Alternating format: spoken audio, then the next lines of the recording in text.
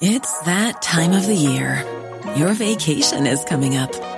You can already hear the beach waves, feel the warm breeze, relax, and think about work. You really, really want it all to work out while you're away. Monday.com gives you and the team that peace of mind. When all work is on one platform and everyone's in sync, things just flow. Wherever you are, tap the banner to go to Monday.com. Hiring for your small business? If you're not looking for professionals on LinkedIn, you're looking in the wrong place. That's like looking for your car keys in a fish tank. LinkedIn helps you hire professionals you can't find anywhere else, even those who aren't actively searching for a new job but might be open to the perfect role. In a given month, over 70% of LinkedIn users don't even visit other leading job sites. So start looking in the right place. With LinkedIn, you can hire professionals like a professional. Post your free job on linkedin.com/people today. When you're ready to pop the question, the last thing you want to do is second-guess the ring. At BlueNile.com, you can design a one-of-a-kind ring with the ease and convenience of shopping online. Choose your diamond and setting. When you find the one, you'll get it delivered right to your door. Go to BlueNile.com and use promo code LISTEN to get $50 off your purchase of $500 or more. That's code LISTEN at BlueNile.com for $50 off your purchase. BlueNile.com, code LISTEN.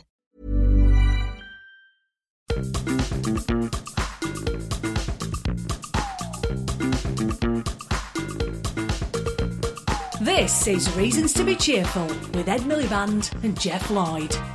Hello. Hello, you're lucky I'm here. Why's that? I got asked to go on Love Island.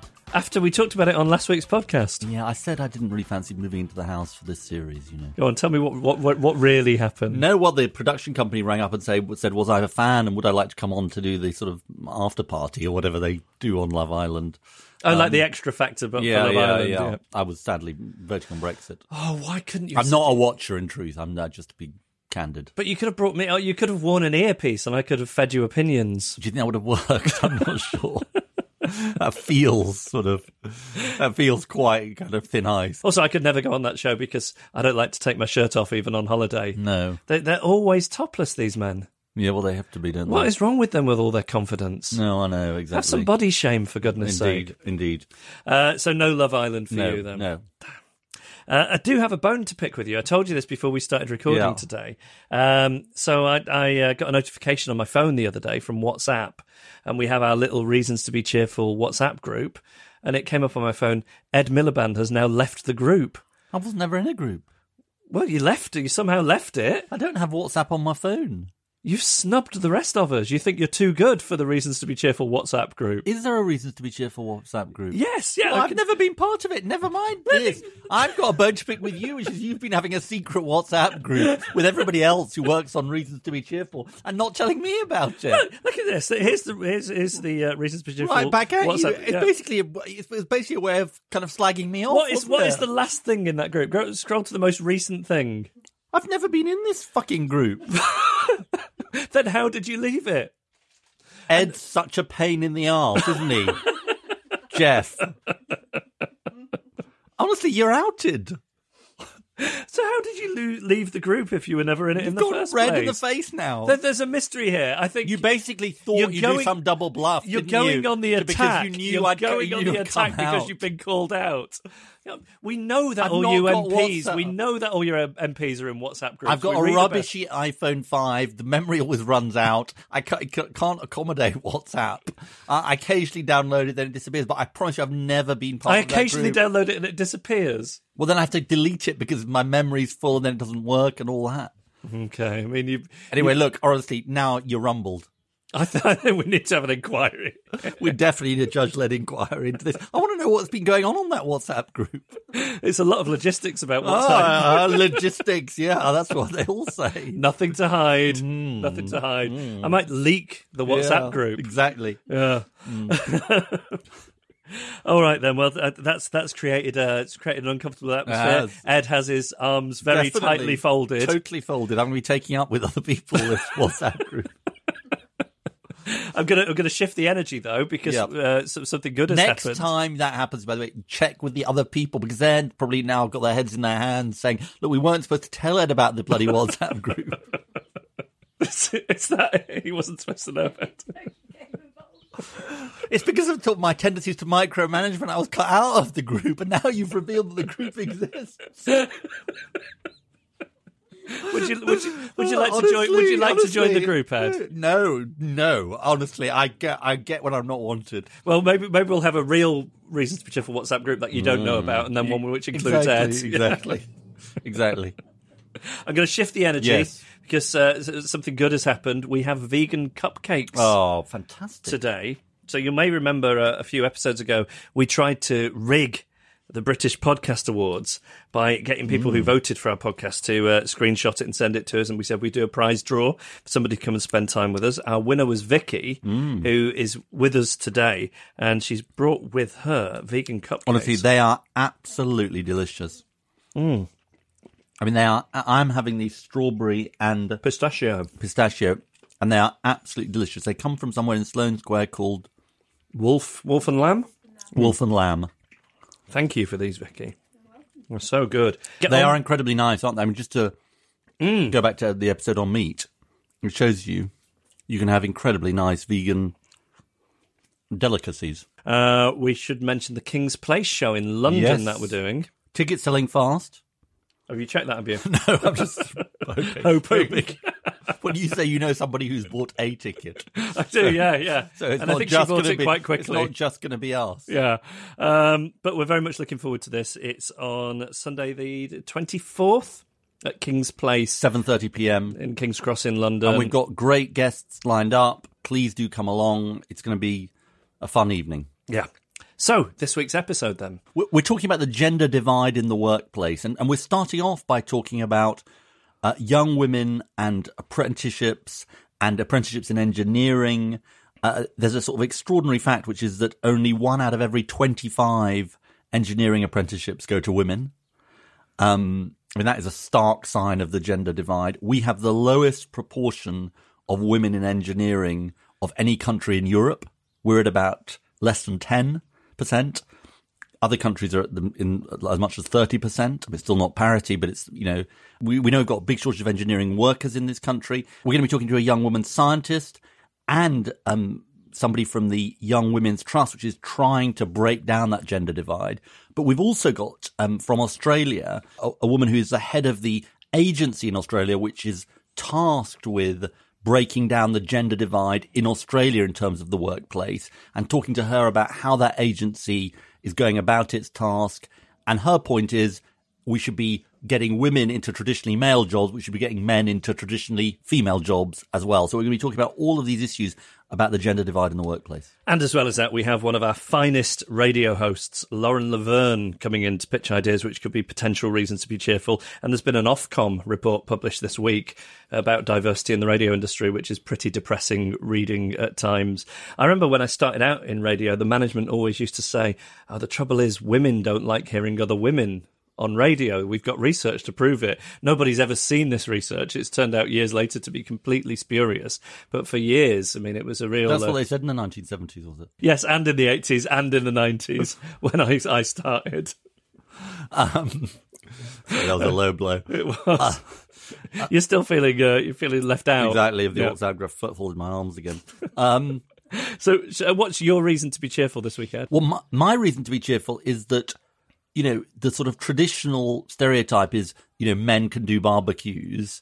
And, even if men are rubbish at cooking in general, they can do the barbecue. Well, once you're outside, it's a different... I'm this sort of, generally the kind of exception to that because I'm just sort of generally rubbish. But I put together a barbecue set this weekend for Daniel's birthday. Daniel's birthday has been going on for a long time. Some of our listeners may have noticed. But he wanted a barbecue. I put the barbecue set together. We sort of, it came disassembled. Justine and I did it as a kind of co-piloting, as we call it, exercise. We didn't sort of shout at each other. I felt that I performed reasonably well in the task. I mean, it wasn't very easy. I mean, it's kind of easy for anybody who could, doesn't have a bad relationship with inanimate objects. But for me, it was a sort of very, very high bar to get over. And I managed to do it. And I felt quite proud. And we said to Daniel earlier on in the day, because he was going off for a party with some of his friends, he said, we said, you really keen on a barbecue? And I thought he was going to sort of, I mean, the answer was he was, yes, keen on the barbecue. So we kind of put this set together and we did it. Congratulations. Yeah, no, Yeah. I'm proud. What about you? I'm just going to go with Father's Day. I'm very excited about Father's Day, which is this coming Sunday. Oh, is it? Gosh. Yeah, so you'll be hearing this the day after Father's Day. And I just, for most of my life, it's something that I haven't really given much thought to. My dad is very gruff and northern and dismissive of it. He's like, I'm not bloody interested in Father's Day. It's invented by the post office. Yeah. And since I've become a father myself, it has become one of my favourite days of the year just because of all the fuss that is made over me. So I'm really looking forward to being made a fuss of on Sunday. Now that you've reminded me, I'm going to sort of drop heavy hints about Father's Day. Reasons to be cheerful with Ed Miliband and Jeff Lloyd. On the line, we have Nia John, who is on the Young Women's Trust advisory panel. Nia is a science communicator. Hello, Nia. Hello. Hi. I wanted to talk to you about your personal experience and get you to tell us the story of how you decided to study physics and go into science. Well, I think there were a lot of people that encouraged me into studying science. So, like my parents, especially my father, has always been very, very supportive. But also I had great teachers who would sort of take me to one side and be like, you're really good at this. This is something you should do. And at the end of the day, I really love physics. It's a fantastic subject. There's nothing else that you can study that lets you study everything from the very smallest bits right up to the entire universe. Right. It's a great subject if you don't know what you want to study. There's a specific story about your dad buying you a book. Yes. So when I told my father that I wanted to study physics, he decided suddenly that I really needed a mentor or a role model of some description.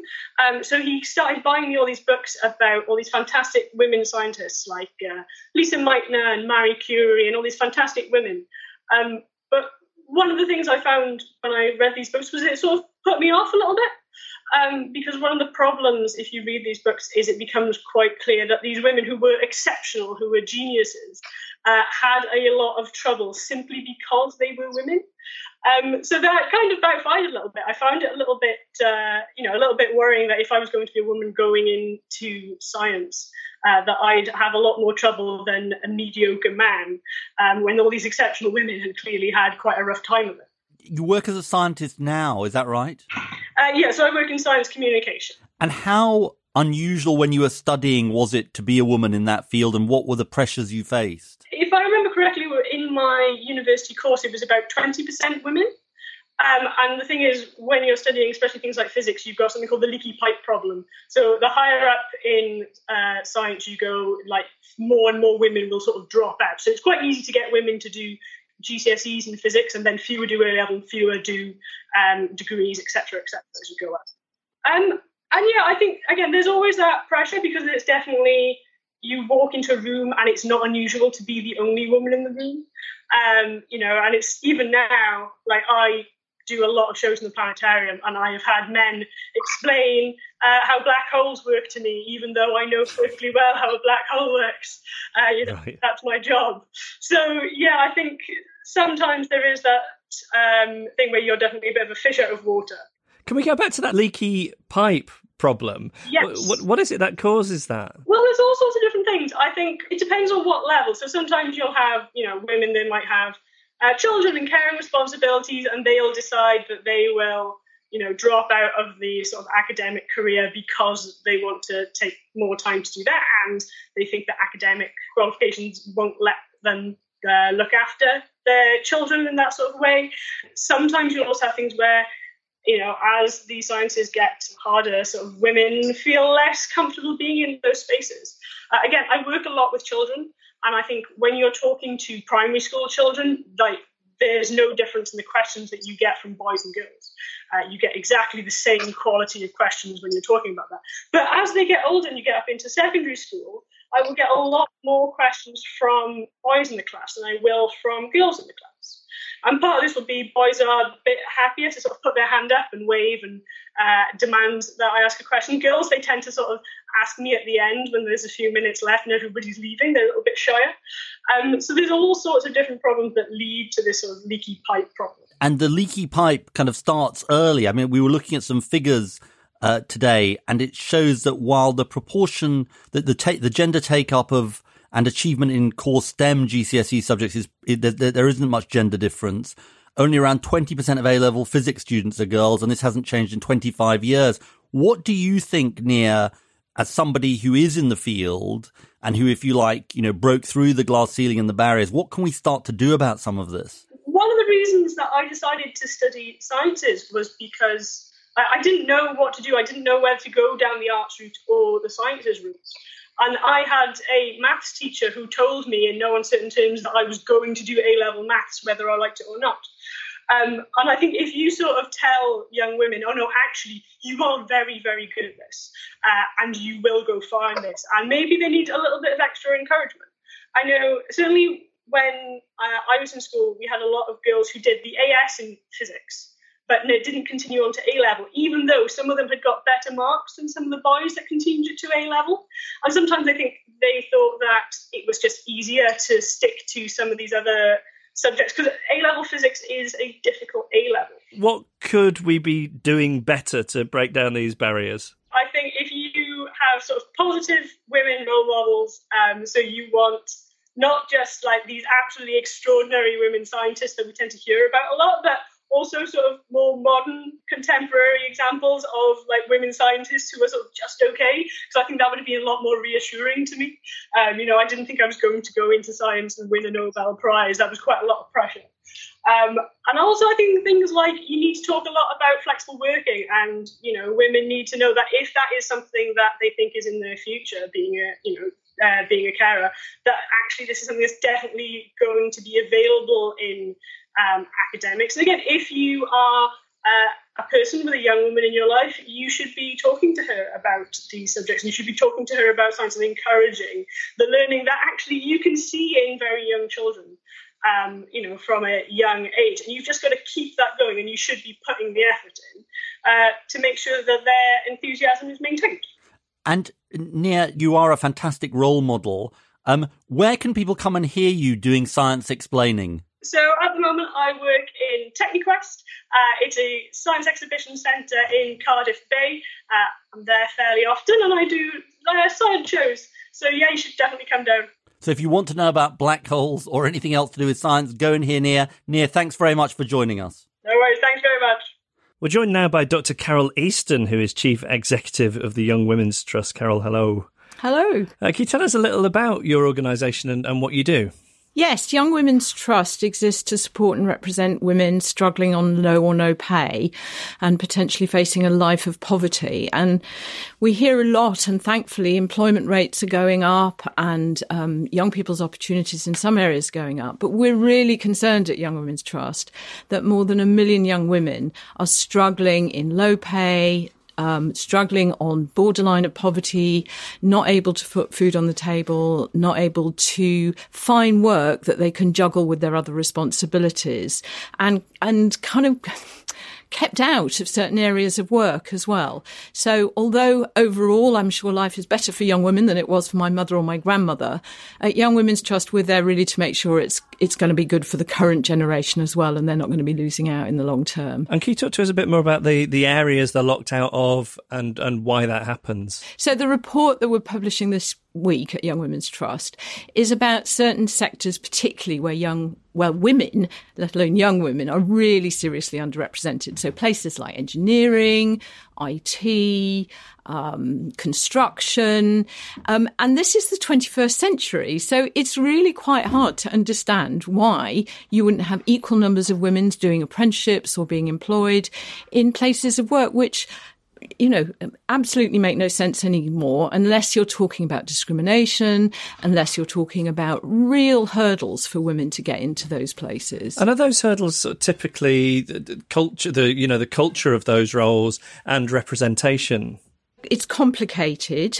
I think from the employer's point of view, there is so much more they can do to encourage women in. There's definitely more that can be done in schools and careers and all that. But I think particularly for young women, to help broaden their aspiration, employers particularly can open the doors even more to encourage young women in and to show that they're really wanted. It makes me think of Glyn, one of the young women who worked with us, who was brave enough to apply and get an apprenticeship in construction, right? So she got through all those rather difficult hurdles, but it was intolerable once she got there. So from my point of view and from the young women I talk to at Young Women's Trust, we need something done at school. We need something done to encourage women in, and that's the framework pretty much of what we're talking about in our report this week. And then we need things done to keep women in those sectors and give them belief that they're wanted. Intolerable because of the culture. Because of the culture, absolutely. And you hear about discrimination, you hear about, in construction firms, I've heard women talk about the kind of persistent undermining sexism and sexist comments, but also lack of policy in those organisations to keep women there. So I was talking to one young woman recently, and she said she had to really fight her manager in this construction firm to get flexible working so she could care for her kids. Well, if companies aren't prepared even to give flexible working or really make you fight so that you don't really feel they want it, they're not going to keep women in those organisations. And to be clear, this is bad in principle, because like if you've only got 1 in 25 apprenticeships going to women in engineering, that's a sort of massive discrimination and discrepancy. But it's also bad for prosperity, isn't it? Because we need more engineers, we need more people going into apprenticeships in this area. So it's kind of doubly problematic. Yeah, there's a huge skills gap growing in all the areas that I've mentioned, in IT, in engineering, in construction. We talk about the industrial strategy and building the infrastructure in this country. Great. But we've got to do something to get women's talents in there, because otherwise we're never going to be able to fill those gaps. I mean, it's staggering amounts of people we need to fill those engineering gaps. It's something like for every person applying, there's 25 more jobs, something in that sort of order. So if we don't do something to encourage women and value what they bring to those organisations as well, women will lose out, companies will lose out, and the economy will certainly lose out. Now, we have something on this podcast called the Jeffocracy, which is Jeff as the supreme and hopefully benign-ish ruler.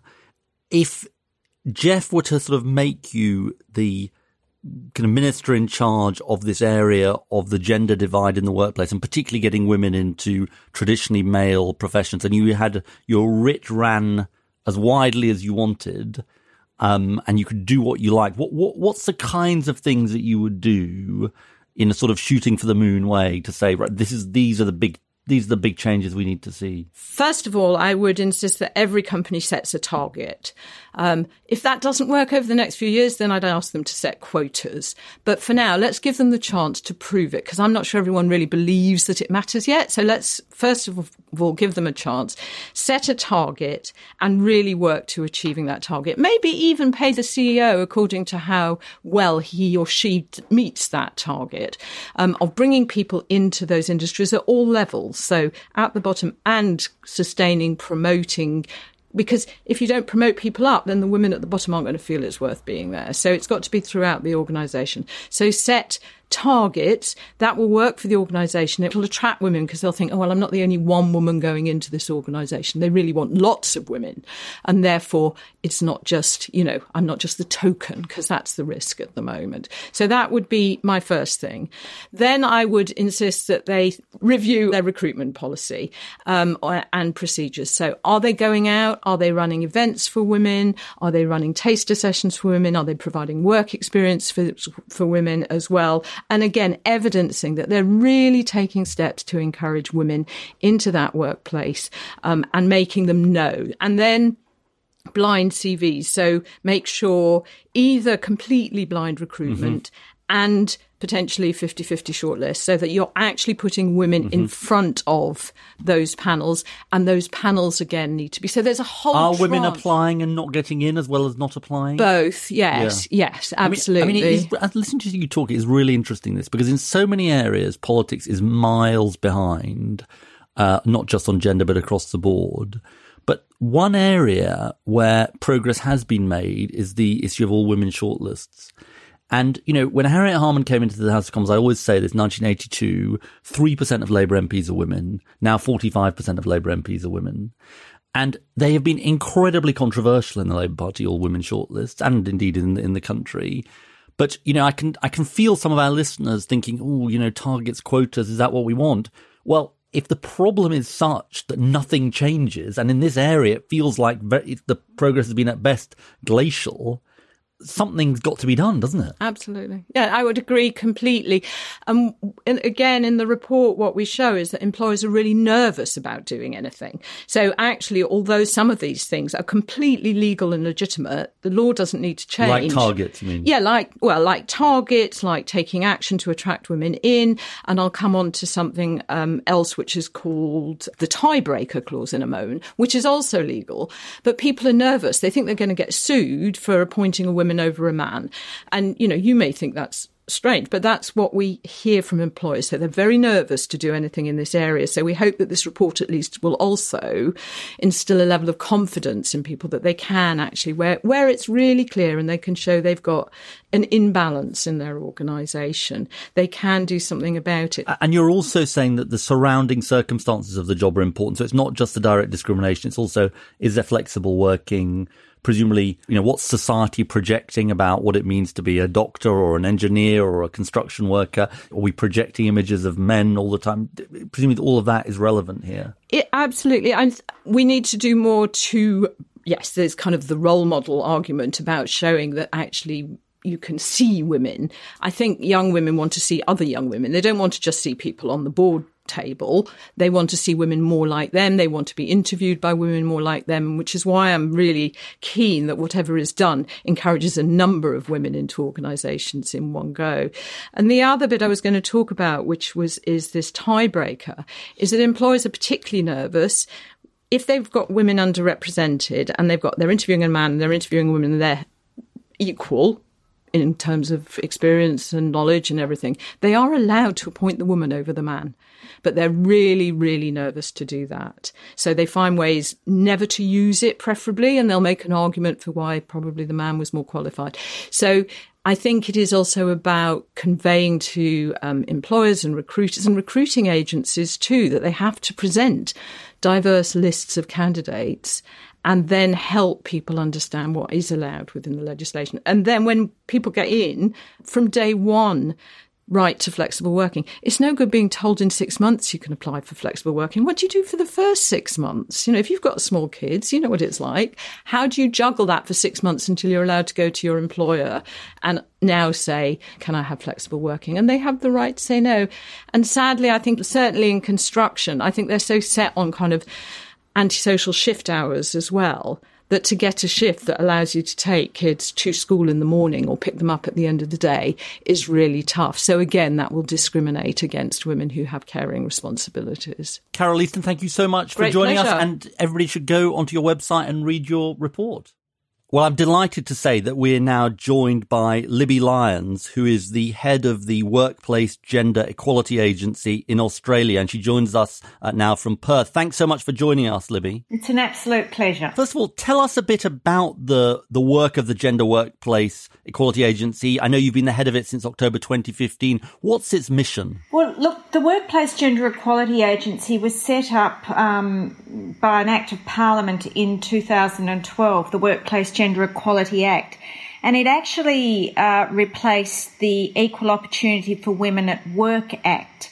The government of the day decided, looking at research that had been done globally, that we needed to take the focus off women and place it more on gender, because the research was telling us that if we were to see real change in the workplace, then we had to engage men and change the way that men have traditionally worked as well.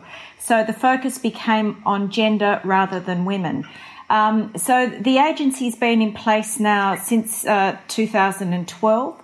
We collect data from every organisation in the private sector in Australia with more than 100 employees, around 6 gender equality indicators. So we collect all this data on an annual basis, and then each year the agency analyses that data.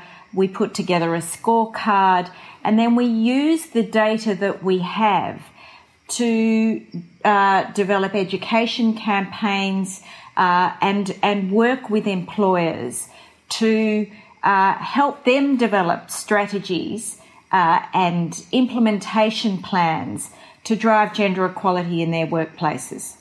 And if you think about the divide between traditionally male jobs and traditionally female jobs, which is obviously one of your missions is to break down that divide, how would you say it's going and what are the tools that seem to be working for you?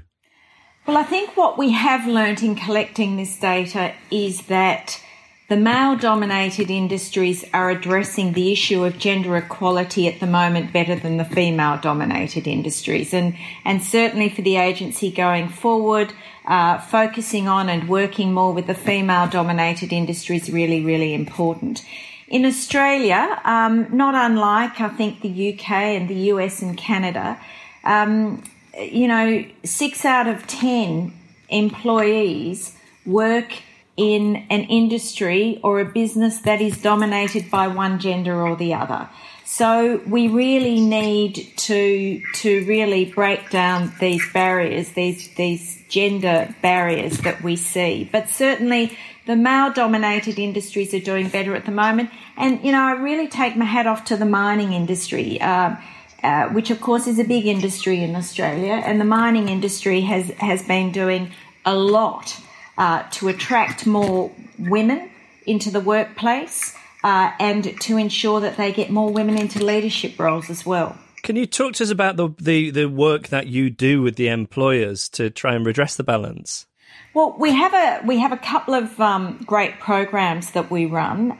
One's called the Employer of Choice for Gender Equality Citation, and that's where we raise the bar really, really high, and we encourage employers to apply to us for a gender equality citation each year, and they present what they're doing in their workplaces. They have to meet certain strict criteria, and each year we award these citations. And I have to say that is really driving best practice. And this year we had 120 citations that we gave out, which we were really thrilled about. We also have what we call a Pay Equity Ambassador program. We currently have, I think it's about 156 CEOs who are signed up as Pay Equity Ambassadors. And what they do is they commit to the agency that they will conduct a gender pay gap audit on a yearly basis, that they will work with their suppliers and with their peers to drive the messaging around the importance of having pay gap audits across an organisation, but also in working and talking with their peers about how they address the gender pay gap. So that Pay Equity Ambassador program is working really, really well as well. Let me ask you a sort of question, just building on what you said about getting men into traditionally female professions. In the UK, looking up the figures, I was pretty taken aback to see that in childcare, only 2% of the workforce, 1 in 50, are men. And in caring professions generally, it's very low. Is that a similar problem to Australia? What are some of the ways that you can confront and overcome this? Very similar to Australia. I think in childcare at the moment, you're actually doing a little bit better than us. I think ours is up nearly at 99%. But it's neck and neck. So I'm not going to count that 1%. Sure. I think it is a big issue for us. We know, for instance, from our Commonwealth Department of Health here, that by 2030 we are going to be short of nurses to the tune of about 123,000. That's a lot of nurses that we need to find. We're finding in Australia that the male-dominated industries such as the resources industry and the construction industry, they are traditionally industries that are declining, and whereas healthcare, social assistance and education, the female-dominated industries, are increasing. So we really need to educate and encourage men and let them understand that actually these are really sustainable, rewarding jobs that they can become involved in.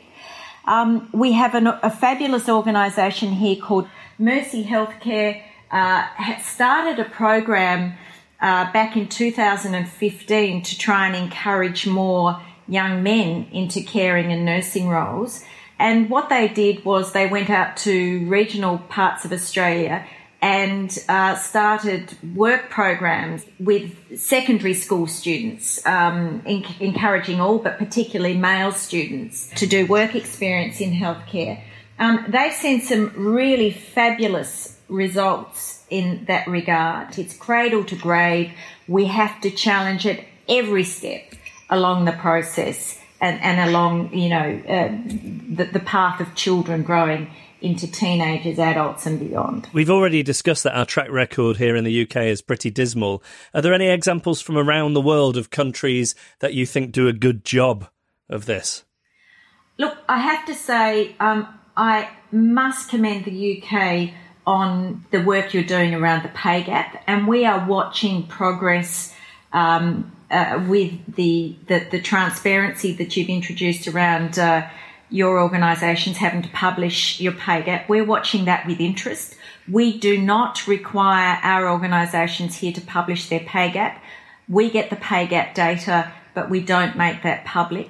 So we're watching that with interest. And if we see that there is, a correlation between pay transparency and the gender pay gap dropping, then we'll be sitting up and watching and learning from that. So well done. I think that's fantastic. So we're not that dismal after all then? No, absolutely not. No, I think, in that regard, you're leading the world. I think the thing is that we've got to remember, though, is that the gender pay gap is just symptom of a bigger problem. And we have to tackle that bigger problem. And I think that, that's what I'm very proud of that we're doing in Australia. I think there is something interesting here, isn't there, which is that on pay, you can see advances are being made, not as quickly as we'd like. But on this issue of occupational segregation, am I right in thinking that even the Scandinavian countries face quite a big challenge here, that the caring professions tend to be dominated by women, and, that they're not there yet either? No, they're not. And we do have a long way to go with this. And some of it, I think, certainly in Australia, and I think probably in the UK as well. I lived there for many years. I think part of it is to do with the value that we have traditionally placed on the work that women do. We know from some studies out of the States that the minute you start seeing more men move into female-dominated industries, the pay goes up. And interestingly, the converse is true. So the minute you see women start to move, certainly in the States this was the case, the minute more women started to move into male-dominated industries, the pay went down. What's that tell us about the value that we place on women when they work? Libby Lowndes, thank you so much for joining us. My very great pleasure. Thank you. It feels like it's a really important subject because, gender pay is obviously really important and it interacts with this, but it feels like quite a hard nut to crack on the basis of talking to about something in Australia, the fact that Scandinavia, that is normally our, utopia, has also got some issues in this area. It feels, important, but not easy. I do have a little thing from Sweden on this subject, which is worth mentioning. A few years ago, they introduced a gender-neutral pronoun, hennes. So it's like, you use he, she, and they, and they never feels great. Yeah. Hennes is a word in its own right. So if a kid, for example, is reading a book about a doctor or a firefighter, if you use the gender-neutral pronoun, then it's not ascribed to, And how long has that been in operation? I think just a few years. I think it's within the last 10 years. So it's a new word they introduced. Yeah. That's really interesting. So, when you talk about it starting at a very young age, that's something that could help. I'm sure you're right that it starts really early. And of course, it's about school. It's about acting in every area. I mean, I'm struck by the all-women shortlist example. And I'm also struck, there's something in America which may sound a bit off the point called Title IX, which was introduced to make sure that sports not just in school, but I think mainly in schools where it's had the biggest impact, the spending was equal between girls and boys. And it's led to an amazing thing in terms of women's soccer in the United States. People don't like quotas and all of that, but they have an effect. They work, don't they? And, if you think about all the women in the House of Commons, the people who say, oh, well, they're going to be second-class MPs. I mean, nonsense. There's just no evidence of that. It's just that these were women who previously wouldn't have got in because of all the barriers of discrimination. And it's institutionalized. People don't think they're discriminating, but exactly. And nobody says, oh, that person was elected on an all-women shortlist. Yeah. So they work and, they kind of become part of the furniture, if you like.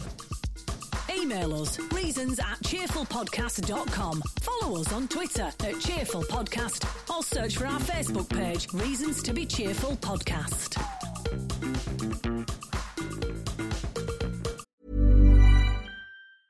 I'm Sandra, and I'm just the professional your small business was looking for. But you didn't hire me because you didn't use LinkedIn Jobs. LinkedIn has professionals you can't find anywhere else, including those who aren't actively looking for a new job, but might be open to the perfect role, like me. In a given month, over 70% of LinkedIn users don't visit other leading job sites. So if you're not looking on LinkedIn, you'll miss out on great candidates like Sandra. Start hiring professionals like a professional. Post your free job on linkedin.com/people today. Hello, this is Jeff a couple of days after we recorded the rest of the podcast with a quick apology about the sound quality of this next segment.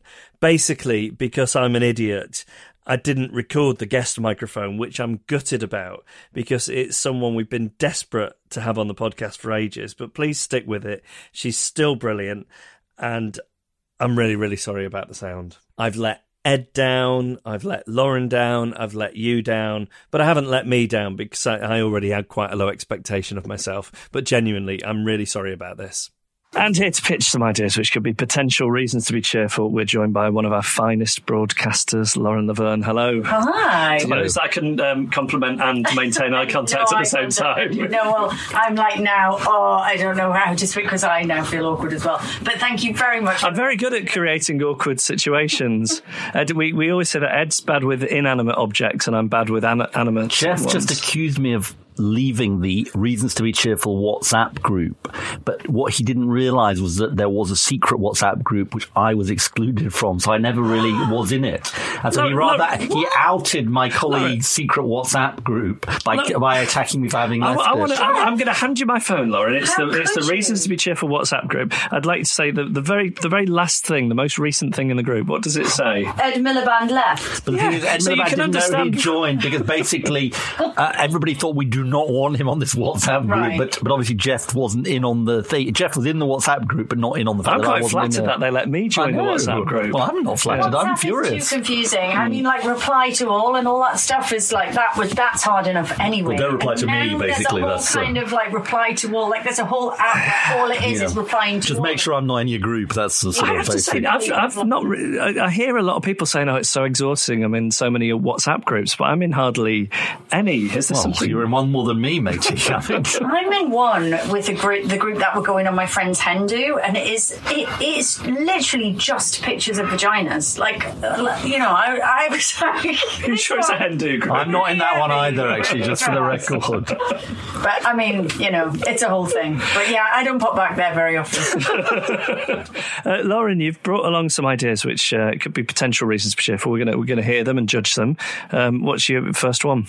Well, they're quite broad, We're quite broad. Good, yes. I've based my ideas on my own personal cheering up list. So obviously steering aside from politics to try and just see what's applicable to everybody across the board, right? So these are the things that always make me feel better. So shall I do my cleaning first? Because I kind of think if you are down, there is nothing better than a good, clean, clear out detox, tidy your living space. Definitely. Okay? But not everybody finds this as therapeutic as I do. Not everybody finds it very easy. So I'm thinking, what if we could make the next fitness trend be, because cleaning is it's quite a good workout. I cleaned my house yesterday, and honestly, if I'd bothered to have a pedometer on, which I didn't, it probably would have said 10,000 steps. I mean, easy, right? But just hoovering. And I kind of think maybe we could rebrand cleaning as, how British military fitness do all their green gym stuff? Yes. And people like Brian, actually they do litter picking now. People pick litter as a workout and they can pay to do it. And I'm kind of thinking maybe... There's a word for that, isn't there? What, green gym? No, litter picking when people go out and... Community service. Wombling. Yeah. 70s TV show, yeah. Yeah, Great Uncle Bulgaria. So wombling. Yeah, wombling could come into it, but I'm kind of thinking like cleaning houses as well. So you could get like people who want to do a high intensity interval training. They could come and blitz your house and pay for the plan. How about this? How about you claim wombling and do like the equivalent of Jane Fonda's fitness videos from the 1980s? You do wombling videos. What are the high aerobic household activities? Should I be putting sponges on my feet? That could work. I would like to see that, definitely. You probably want to do upper body, lower body. Definitely cheers you up, though, clearing stuff up. I find that. But apparently, as well, there is a thing where, because it's a meditative activity, it allows your kind of conscious brain is engaged with this meditative, relaxing, well, not relaxing, but kind of you're engaged with enough activity, but it doesn't require a kind of intense thought. So therefore, your subconscious and the kind of problem-solving part of your brain is allowed to do it. I buy it. So often, like when I'm stuck on a problem, I'll go and have a clear out, and then you come back and it's like you have the answer. Needs a name. Clean Gym, like Green Gym? It's not bad. Clean Gym.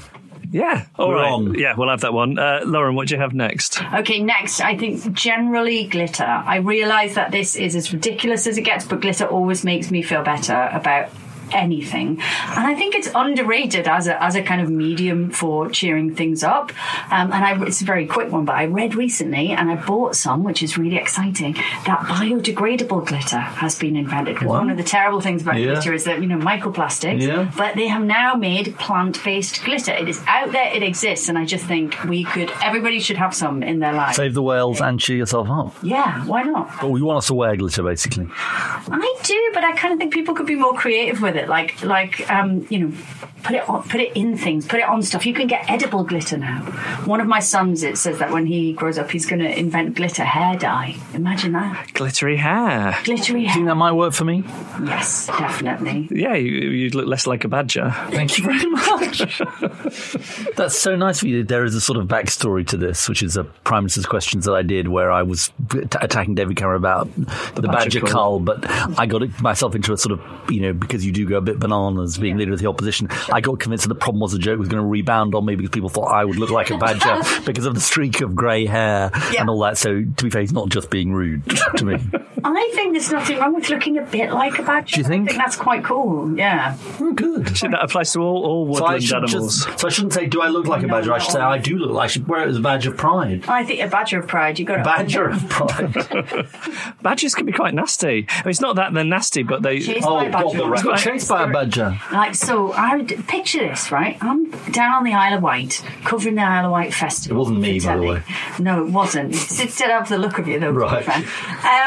I'm covering the Isle of Wight festival. Finished the job at like 2:00 in the morning. No cabs anywhere. I had to go and find the B&B where, my little boy was and my parents who were looking after him were. And it was on the other side of the island. I can't get a cab anywhere. So I end up with one of the other production crew. This is like pre-smartphone apps. Drawing a map of how we're going to get back to this place on like a paper towel, and then I'm the map reader and she's driving this van that we borrowed from somewhere. I can't even remember whose it was. Probably the Fratellis. It was really about that point. So we get in this van, and before we set off, the guy kind of who's seen us off from his team goes, "Watch out for the badgers, though." We're like, "What are you talking about? Watch out for the badgers." Seriously, he wasn't wrong. He said they go quite fast. They'll run up the side of the van, and then they'll jump into the road at the last minute. And I was like, "You what?" I mean, I grew up on Wind in the Willows, right? It's nothing like the badger that I know from my childhood experience. And he was absolutely correct. We're driving along 2:00 in the morning, thundering up the side on the driver's side of the van. It's this flashing monochrome beast that's just bearing down on us. Did it catch up with you? That just followed us for ages. It was dead menacing. Well, I'll call myself from now on a flashing monochrome beast. Somebody told me the trick is to either carry eggshell or a lolly stick in your pocket, because if a badger bites you, it doesn't let go until it hears bone break. So if you have a lolly stick or some eggshell, you can crack it. Eggshell in that one, like how? That's the worst tip for anything I've ever heard. Like, what? Brian May of Queen, big badger lover as well. I've talked to him about badgers. I've talked to him a lot about badgers. A lot? Yeah, no, a lot. When I was leader of the opposition, we had a number of meetings about badgers. Can you put a number on it? Well, I mean, less than 10. I am a big Badger fan. You know. For the record. Yeah. Nobody here is anti-Badger. Yeah. I would like that minute. Yeah, we won't edit that bit out, I promise you. I've forgotten why we're talking about badgers. Glitter. Oh, yeah, glitter, of course, glitter. Yeah. Of course. Yeah. So, are you a glitter fan? Yeah, I'm sold, yeah. All right. Yeah. What else do you have, Lauren? I have access to nature. This is another really big, broad, easy idea. Being outside is so good for us, and totally. You know, having access to nature is really, really important, and we should have better access to nature for everyone. And I thought I'd bring this in because I read a little while back that kids in the Northeast have the best access to nature of any kids in the country. There was a big study done. Wow. And they were looking into the mental health benefits of spending time in natural environments, which could mean the coast, obviously, if you're talking about the Northeast, but it could also be, your local park and, woods and stuff like that. But so many people don't get the chance totally right. For various reasons, don't get the chance to spend time in nature. I think it's really important. So more green space. There should be more green space, yes, definitely, and also better access for people who can't reach it. Great. And did you have another one? I had another one, which is dogs. As a non-dog person... You're a non-dog person? Animal person, generally. Apart from badgers. Apart from badgers. I mean, I wish animals no ill, certainly. But not like some people are like really intensely animal people. Never been one of those people, particularly. But we got a dog just before Christmas, and he has just been the best thing for our family and for me. And also he makes me talk to people. I made a list of the people that I had to talk to, because also I should say my dog really likes the smell of cannabis. I've had to interact with so many different kinds of people because of my dog, because he is such a good and delightful boy, and he will go up and jump up at them no matter what they're doing, and I will have a conversation. So at any given day I could kind of be talking to like the lads who are in the underpass just hanging around for whatever reason, and then the delightful older dog owner. It does make you talk to people somehow. Having a dog and then see, because I always say to people, oh, that's a nice dog, and you need to get into a conversation with them. I mean, that is your idea of hell, isn't it? No, with a dog, what I like about it is there's a structure. They want to know what sort of dog it is, what it's called, if he's a good boy. You feel okay about talking to strangers when there's a dog involved? Yeah, because, but most of the conversation is about how old is your dog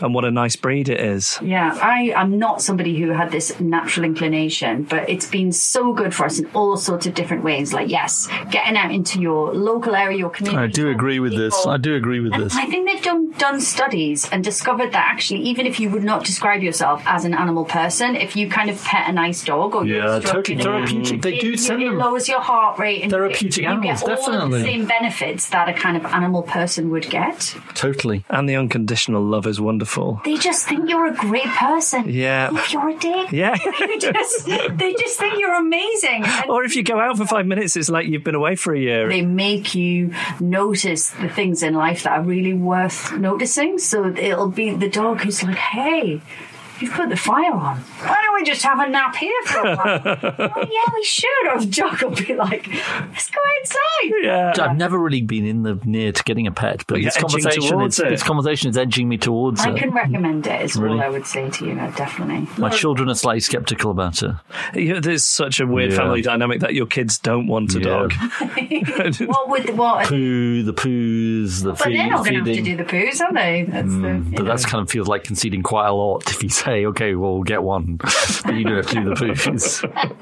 I think as a parent, and if you're going into dog buying, you've probably got to, even if you get the kids to say that, they'll do it, you know it's going to be on you, right? Lauren, while we've got you here, what have you got going on at the minute? I mean, obviously, Six Music shows you bread and butter every day, but you always seem to be one of these people who has so much other stuff going on as well. Yes, I'm doing lots of different things. I'm doing the Westworld fan show over on Sky Atlantic, which is really fun and runs Monday nights straight after Westworld, so really enjoying that. We're nearly at the end of the season. And I'm doing Radio 4, I'm doing Late Night Women's Hour, which has got its own standalone podcast now, which is really exciting.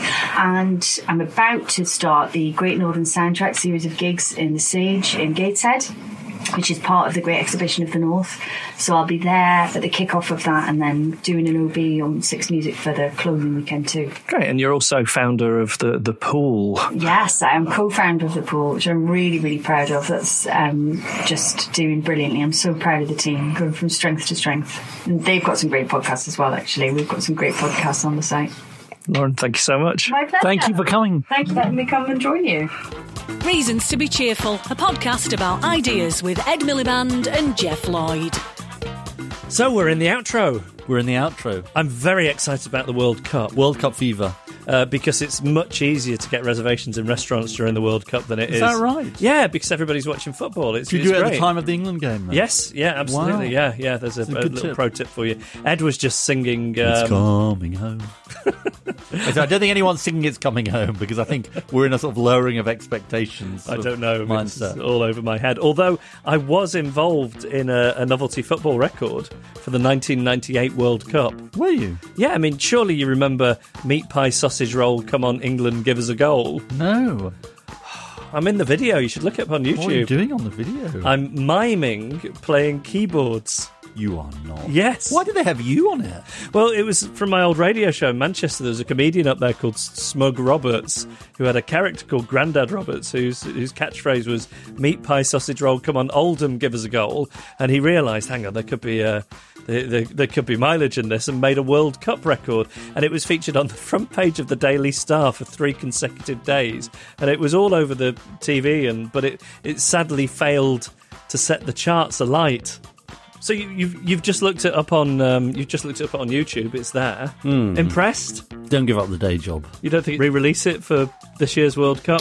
You know, I think it's sort of, you should probably bide your time. I think it'll come back in. Right, yeah. You know, yeah. It's sort of in a few years' time. Yes, yeah, okay. You know, don't you think? I feel I'm being patronised here. It needs a bit of a sort of 25, 30-year rule here. We've condescended to. But anyway, you've given people a good restaurant tip, and if they want to laugh, they can look at your video. Meat Pie Sausage Roll, Come On England, Gives a Goal. Yeah. We should thank our guests. We should thank our guests. I'd like to thank Nia John, Carol Easton and Libby Lyons. And thanks to the wonderful Lauren Laverne, and apologies that the sound was a little off on Lauren's bit. I could blame it on Gremlins, but it was entirely down to me not pressing the right button and not recording Lauren's microphone properly, so I'm really sorry about that. Emma Corsham produced our podcast with backup and research from Alex Feisbryce and Lindsay Todd. Gail Lofthouse is our announcer. James Deacon made our idents. Ed Seed wrote the music, and the artwork was designed by Emily Power. He's been the flashing monochrome beast. He's been the guy in the secret WhatsApp group from which I'm excluded. These have been Reasons to be Cheerful.